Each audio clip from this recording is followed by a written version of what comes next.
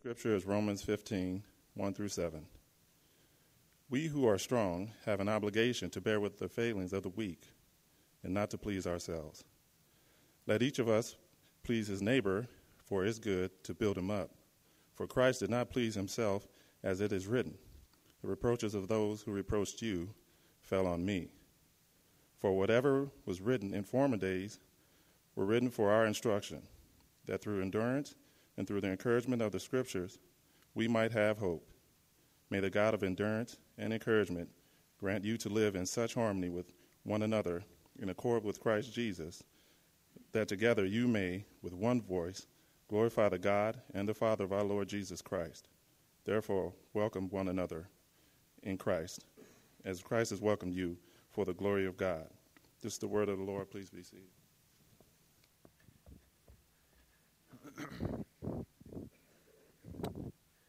Well, good morning, guys. My name is Sean Myers. I am a pastoral resident, a church planting pastoral resident at Redemption Arcadia. I've been here a couple times, so some of you guys have got to hear my story.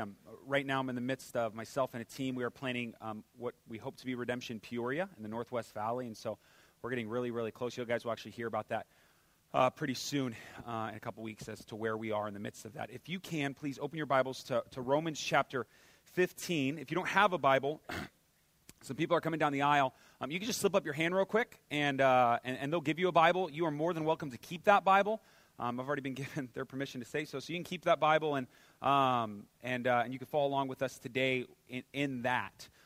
So here's the deal. I don't want to just kind of move along, but there's a part of me that kind of feels that we need to skip the pleasantries and kind of get into where we need to, because there's a lot to do, and we don't have a terrible amount of time to do it. So here's the deal. If you don't know, we've been in Romans for a very long time.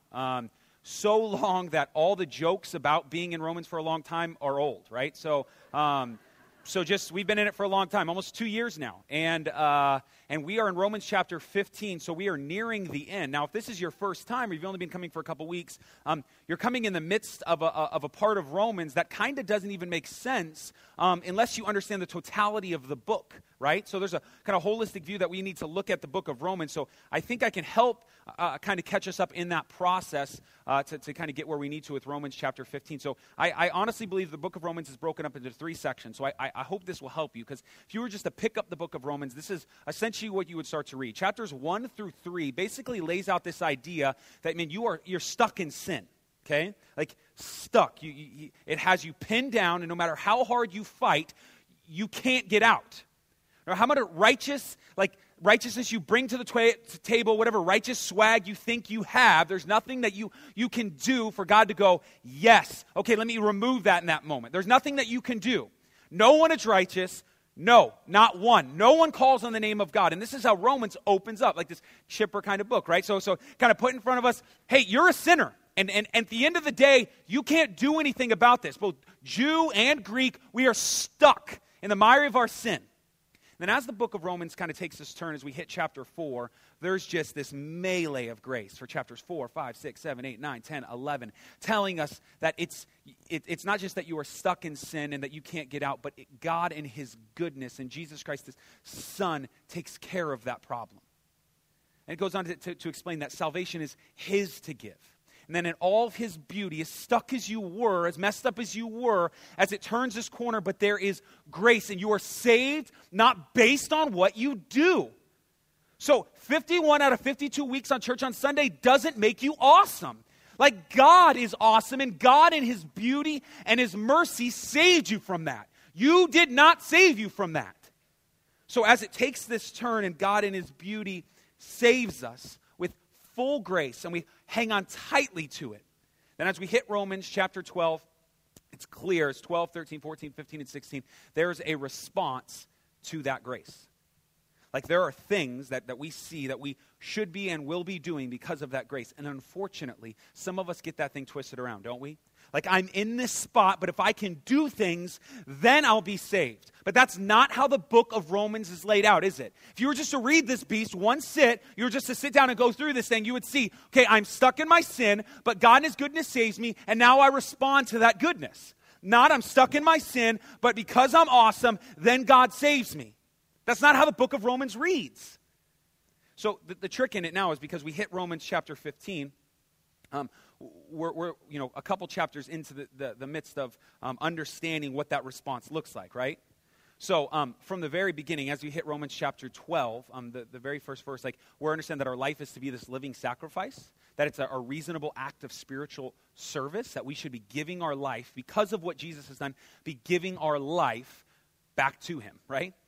Okay, but here's what's crazy about this. The moment it hit Romans chapter 12, 13, 14, and now into 15, over and over and over, our response to God has everything to do with our response to people. As if the Holy Spirit is screaming, like the way you interact with the body. You can say you're a Christian, but the way you interact with the body matters. The way you interact with government matters.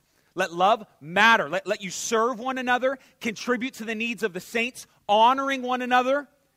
As if he's putting in front of us in this moment to say, you can do all the right things, man. But if you're truly saved, how you treat people will change. Yes, there are days where I'm not a good father, but if I'm okay with that, then I'm really hard-pressed to wonder if I'm a Christian. Like, I can't continue to be a Christian and just a terrible coworker, be a terrible mom, a terrible dad, a terrible student, a terrible friend, a terrible family member. There are things in moments as we respond to the grace that we say, because of your goodness, God, man, I'm floating in this direction. I can't help but be carried away by your grace. There are things that I'm cutting away. So here's what I want to do. I just want to talk about two things, right?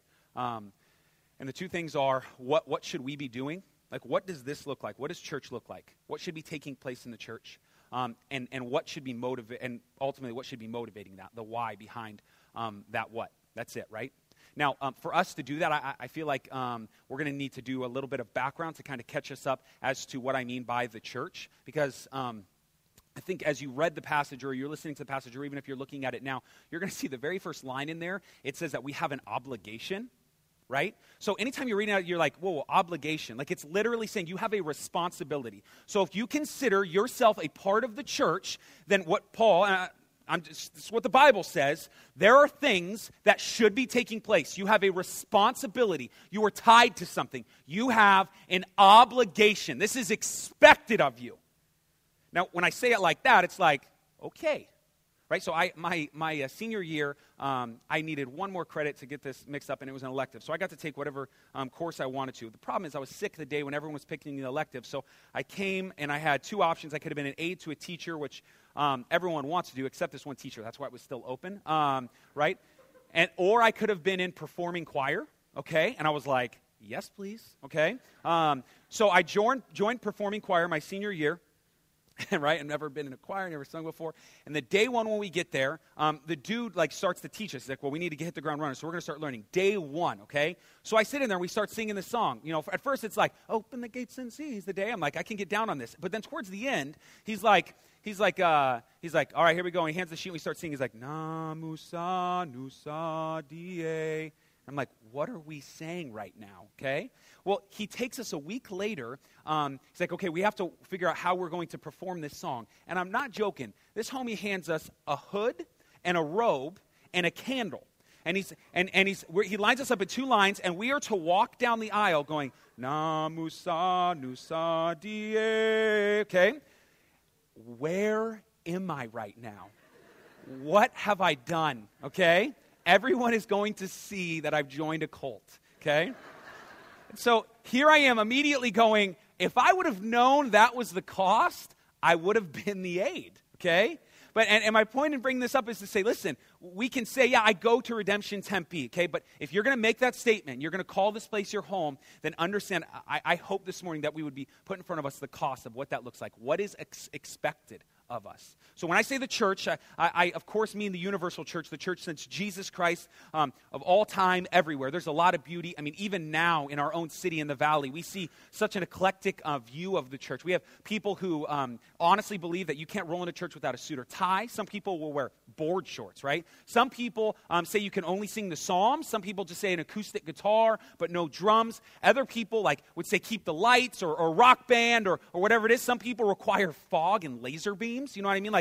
There's just this weird whole process that when we begin to think of the church, that's way bigger, okay? Now, as big as that is, Redemption Tempe is a part of that church, but Redemption Tempe, our local congregation that we are saying we are a part of, is what I want to talk about for a second. So if you say you are a part of this body, the immediate question I think this passage is going to put in front of us is, what does that mean? What does that mean? So with that said, let's get to our passage. We pick it up in Romans chapter 15. I'll read verses 1 and 2. And here's what I'm going to do. I'm going to read the whole verses 1 and 2, and then we're going to go back and we're going to, and this might be annoying for some of you, but we're just going to take 2 or 3 word chunks and we're going to define some stuff because I think it's important that we define this the way that we do. And then we'll be able to go through the rest of our passage a little bit faster. So this is what it says in verse 1. We who are strong have an obligation to bear with the failings of the weak and not to please ourselves. Let each of us please his neighbor for his good to build him up. Let's break that down. Here's the first thing that I just want to lay out there. The first thing it's going to say is we who are strong, and then it brings up this idea of weak. And I know Rick had unpacked that a couple weeks ago at the beginning of Romans chapter 14. I think he did a phenomenal job, ultimately saying that those who are weak are people who are saved, they're Christian, but because of their background, they're struggling with the sanctification process. They're struggling in how they grow with Christ because they're seeing certain things through the lens of preference and law, and they're seeing those two things together. Okay? And so because of that, they're struggling. And those who are strong get the totality of the gospel. They understand the full implications of what the gospel is. Okay? Now, here's all I want to say, the importance of bringing up this strong and weak thing, because you already knew what that meant. Here's what I want to say. It's clear from the very beginning that there are people in this room not like you. If nothing else, they're strong and weak. But if you read the book of Romans, there's a lot more. If you read the book of Galatians, there's way more. There are people in this room who have different political views than you, who are different race than you, who have different socioeconomic backgrounds than you do. And immediately as we come to the table, we have to recognize there's a diverse group of people, or at least there should be, right? Because our tendency is going to be homogenization and isolation. But the first thing that's thrown out there is there's people that are different than you. Some people are so strong, they got the Old Testament memorized. Some people are so new to the faith, they continue to call the book of Job Job, right? So in the midst of this, there is differences. There is differences, huge, big implications to that. So a lot of you guys had heard the story when my story when I first come. I grew up with both my parents as drug addicts, and I grew up, obviously poor because of that. We had spent the majority of my childhood, I spent the majority of my childhood homeless and staying in different places.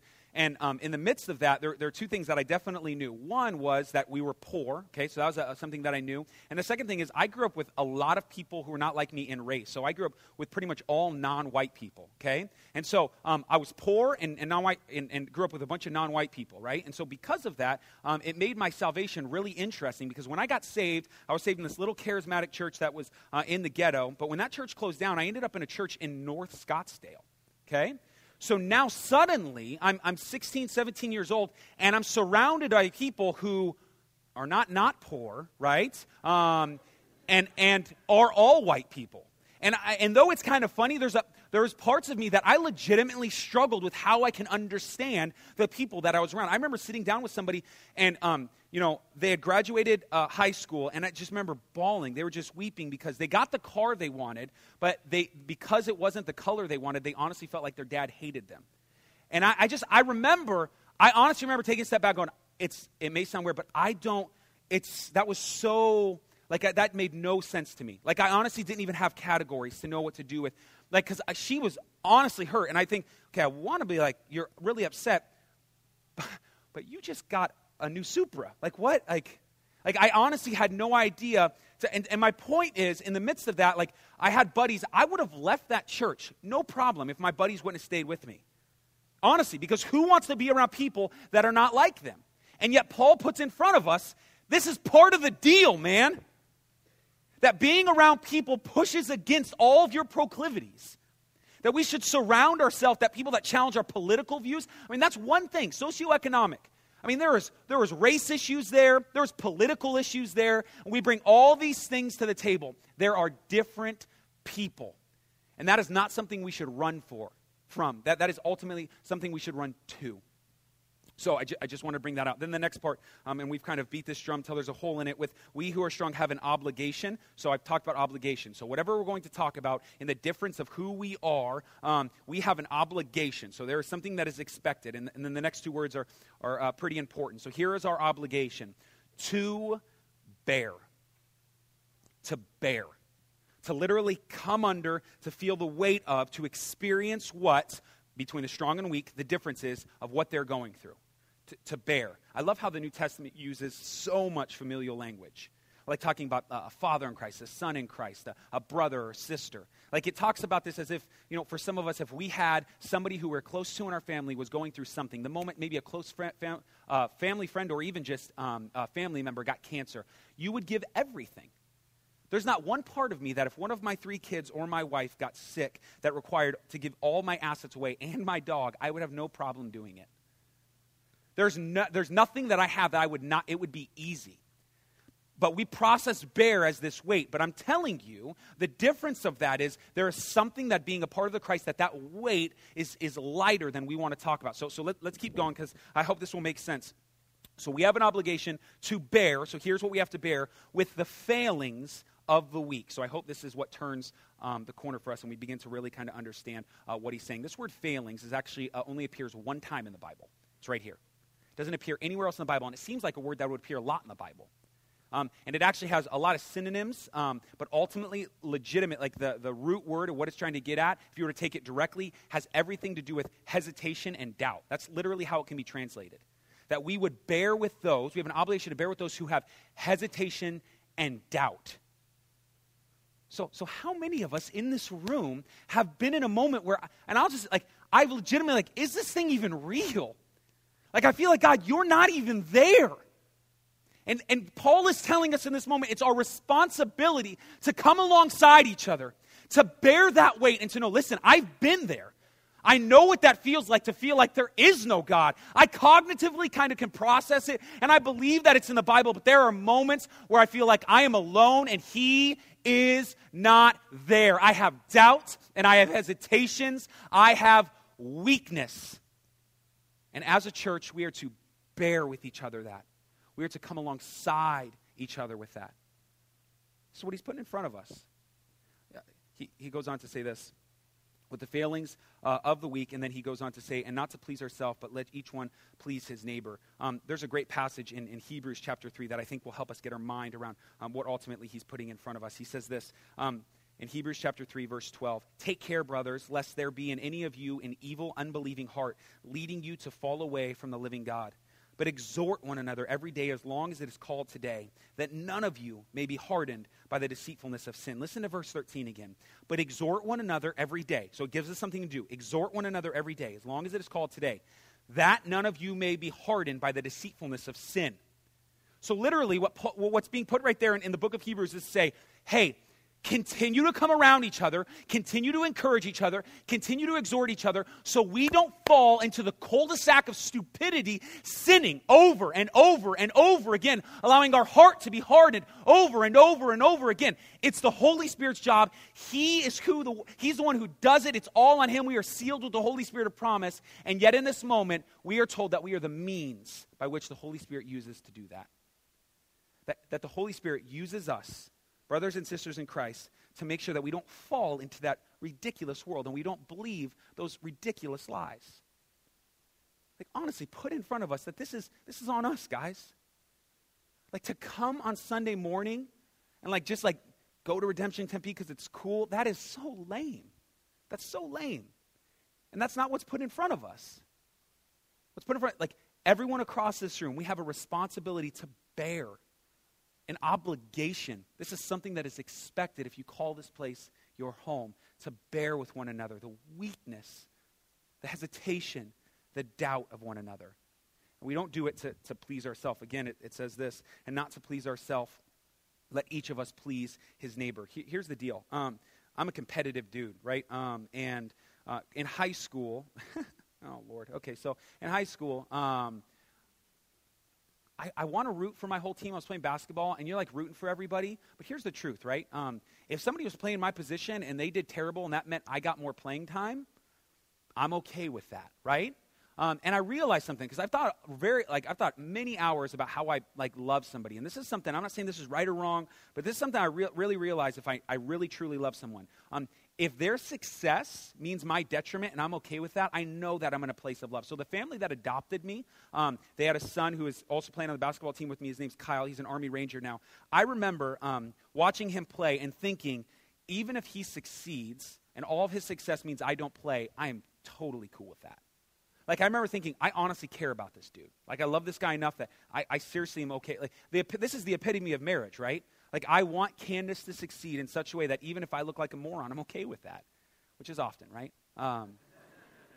So the truth is, I know, and what we're being told here is that we're not to please ourselves, but to please others. And this is the mindset we have, what is best, okay? And that's ultimately what it says, which changes everything, changes the way that we even can see the scripture. So let's keep going. We're almost through our first two verses. Let us please one another. So we have an obligation to bear with one another the weakness, the hesitation, the doubt of each other, okay? Not to please ourselves, but to please his neighbor. Hear this, for his good. So let's talk about what this passage isn't saying. You come alongside somebody and they are struggling. This is not talking about accepting them as they are in their sin. It's actually saying the opposite, isn't it? What is best for them? What is their good? So my dad, he got his 4-year chip 2 weeks ago. He's been free of meth for 4 years now. I was 20 years old, and he was still on meth. And I remember consciously deciding that if he was going to call me for money, which he did all the time, he'd always call me $5 for cigarettes, $10 for gas, or whatever it is. He would call me constantly. And I have a bunch of dough, right? I'm working at Blockbuster at the time, which you know how that ended up. And so I remember consciously deciding, okay, I'm not going to give this guy money anymore because I know if I continue to give him money, he's going to continue to do meth. So he calls me. No, Dad, no. And the dude was pissed, right? I mean, so angry. Blah, blah, blah, blah, blah. All the things that obviously I can't say right now. And I know that in that moment, for me, to be the long-term friend and not the short-term buddy is for his good. So coming alongside someone doesn't mean just being the hero, okay? That means tough conversations.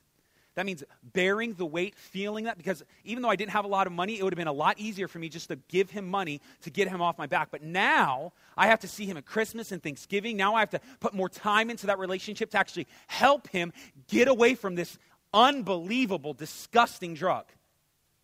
So now there's way more weight on that where I could have just thrown money at it. So you can understand this isn't just to please yourself, but this is for their good. And you're going to have conversations where you want to be the short-term buddy. But this passage is telling us, no, for their good, man.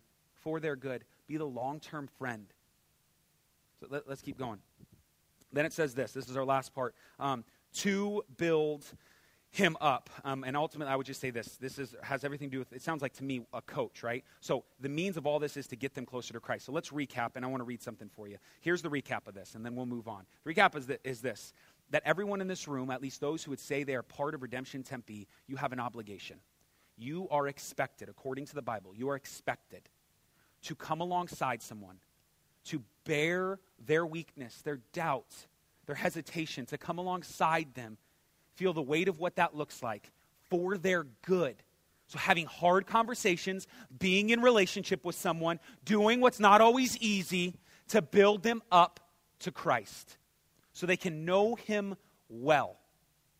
I want to read a quote for you from a guy named Kevin D. Young. It says, it's from his book, The Hole in Our Holiness. This is what it says. It says, in more than a decade of pastoral ministry, I've never met a Christian who is healthier, more mature, and more active in ministry by being apart from the church. But I have found the opposite to be invariably true. The weakest Christians are those least connected to the body. And the less involved you are, the more disconnected those following you will be. The man who attempts Christianity without the church shoots himself in the foot, shoots his children in the leg, and shoots his grandchildren in the heart. Like what he puts in front of us in that moment is to say that to remove ourselves from community is setting ourselves up from failure, not just because you couldn't do it, like you couldn't follow Jesus, but literally the way the Bible would show us things are set up, that we literally would need to, well, dare I say, lean on me, right? When you're not strong. I'll be your friend and I'll be carrying on, right? Okay. Like we are meant to be a body like that, okay? Now, with that said, that's a lot of weight, right? Okay, that's a lot of pressure. There's a lot to be part of a redemption community or a group of Christians to go, hey, your pain is my pain. When you rejoice, I rejoice. When you suffer, I suffer. That's a lot of weight. So in the midst of this, what motivates us to do this? What is the motivation? And we find it in verse 3. This is what it says.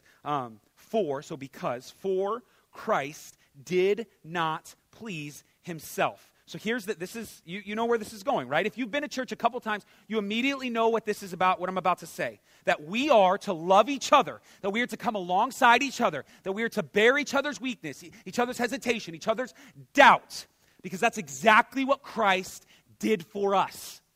That's exactly what he did for us. You know this. You've experienced this. And yet, when I get home, if I watch Candace, my wife, if I watch her stub her toe, and she's like super angry, right, just dropping F-bombs. No, she wouldn't. It would be funny to hear, but she wouldn't do that. She's just super angry. And I go, honey, pay attention. Hey, listen, just remember what Jesus did on the cross. No, just focus. She's not thinking, she's not she would be not happy, right? So in that moment, she's not thinking what Jesus did on the cross. She's just in the pain that she is in that moment. And it's real easy, as an example, that's real easy for us to do in the midst of this. To be and come alongside someone, it's very easy for us to pull out and say, like, this is just too much. Clothes are different. Music is different. The problem is a bit much. Like, it's easy for us to do that.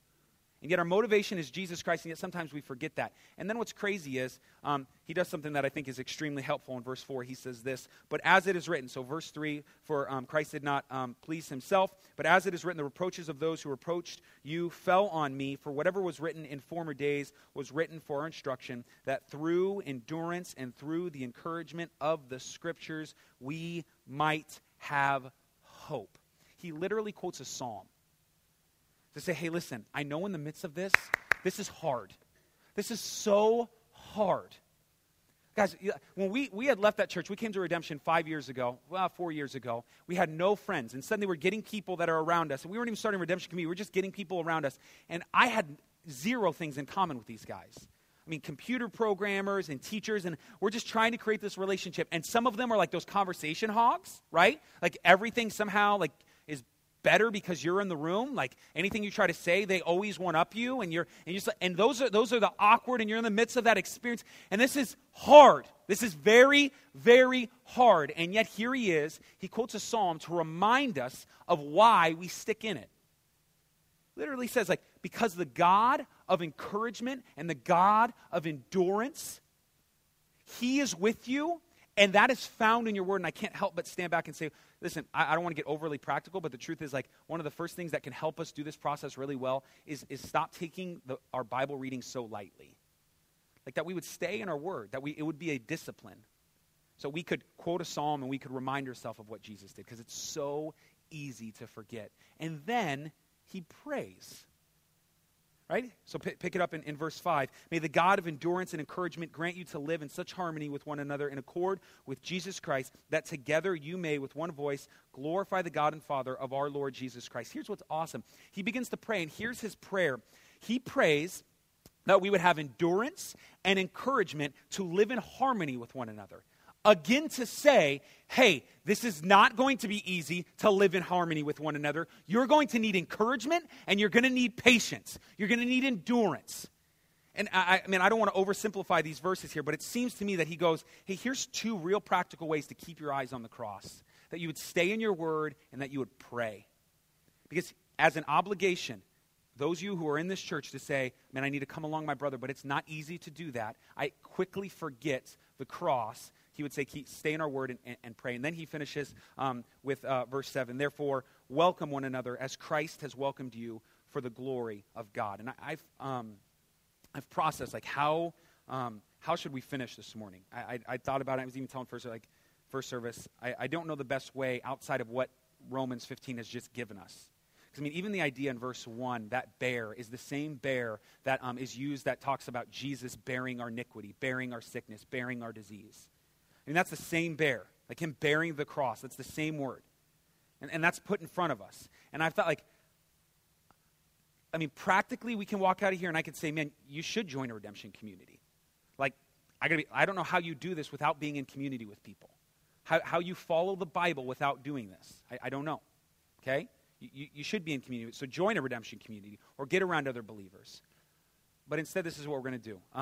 I just want to do what the Bible says to do and to remind us of that story. Here's what I mean. I just want to tell you a story that some of you who've been going to church your whole life know really, really, really, really well. And maybe even if you haven't been coming to church for a long time, you know this story a little bit. But if you've heard it enough, there's a little bit of callousness that slips in when we begin to hear this story. That we begin to hear, I know that story. I know what happens next. I know what happens next. I've heard how this thing plays out. And slowly but surely what takes place is what used to cause affection within your heart suddenly kind of has you like, okay, I get it, and tune out. At what point did that happen? At what point did we stop being amazed by this story? Here's the story. Colossians chapter 1, verse 15. It talks about a man, Jesus Christ, right? And we know his story because he is the visible image of the invisible God. He's the firstborn over all creation. That through him all things are made, whether heaven, earth, thrones, dominions, rulers, or powers. How strong is he? Suddenly we're reading a story that he's strong in this story. You're not strong, he's strong. Because all things are made through him. He is before all things, and in him all things hold together. Are you serious? Like still now being held together by this man, Jesus Christ. He's strong. He's the head of the body, which is the church. You and me, he's over us. He is the beginning, the firstborn from among the dead, that in everything he may be preeminent. In him the fullness of God was pleased to dwell. So that man, that strong man, that awesome man, may we not forget how BA he is, because he's legit. You're not awesome. He's awesome. He is awesome. And how awesome is it that the Jesus that we read about in Colossians 1, if we were to take one strand of the gospel and just read this in John, here's a couple verses that might help you. That man that we were just talking about, John chapter 18, it says this in verse 5, that one of his friends betray him. In 18, 15 through 18, another friend and many others leave him. This Jesus, who's awesome. In John 19, 1 through 6, a bunch of things happen. A crown of thorns is put on his head. He is mocked. He stands before Pilate. This Jesus, who's awesome, stands before Pilate, and the people yell out that they'd rather take a murderer, someone who's murdered their family and friends, take a murderer over the Jesus of Colossians 1, 15 through 20. He's awesome, and yet they choose someone else besides him. His friends leave him. A crown of thorns is put on his head. He is mocked. He's again in the same passage, verses 1 through 6. He is flogged. In 19, 31 through 37, he carries the cross to the top of the mountain. We're actually told in verse 23 that he does that naked. He's awesome? Like, that dude's awesome. The one who all things are made, like, the one everything's about. He's the head of the church. Like, he controls visible and invisible, thrones and dominions, and yet he is naked, carrying a piece of wood up a hill. In that moment, we were told in verse 20 that he is reconciling all things by the blood of his cross. May we be reminded of that, because our part of the story enters in verse 21 of Colossians, where it says, you were hostile in mind, you were alienated from God, and you were doing evil deeds. But he made you holy, he made you above reproach, and he made you blameless. And the moment that story becomes calloused, the moment we begin to forget how good that story is, the moment we begin to step back and say, yeah, I get it, but what else? The moment we begin to relish and focus on other things besides the cross, everything gets out of whack. Guys, it's not your awesomeness, it's not how great you are, it's how great Jesus is. And because of his greatness, because we've been loved much, that thrusts us forward to be in community with each other. It says, I want to help you. I want to bear your burdens. I want to feel the weight of your pressures, your doubts, and your hesitations. And may we do that well. Let me pray for you. Father, thank you. Thank you for who you are and your goodness. I pray that this story would not become calloused, that we would remember what you've done the pain and the weight that you experience, at the pinnacle of it all, you feeling the separation we should have felt from your Father, this cosmic abandonment in this moment, to feel the weight of what that is. Jesus, we are so grateful. May that cause us, move us in a direction of helping our brothers and sisters in Christ. Thank you, Jesus. May we take the one another's in the Bible serious. May we greet one another. May we be devoted to one another. May we honor one another. May we live in harmony with one another, instruct one another, serve one another, be kind to one another, compassionate to one another, submit to one another, forgive one another, admonish one another, spur one another on, offer hospitality to one another, and above all, love one another. May we do this well.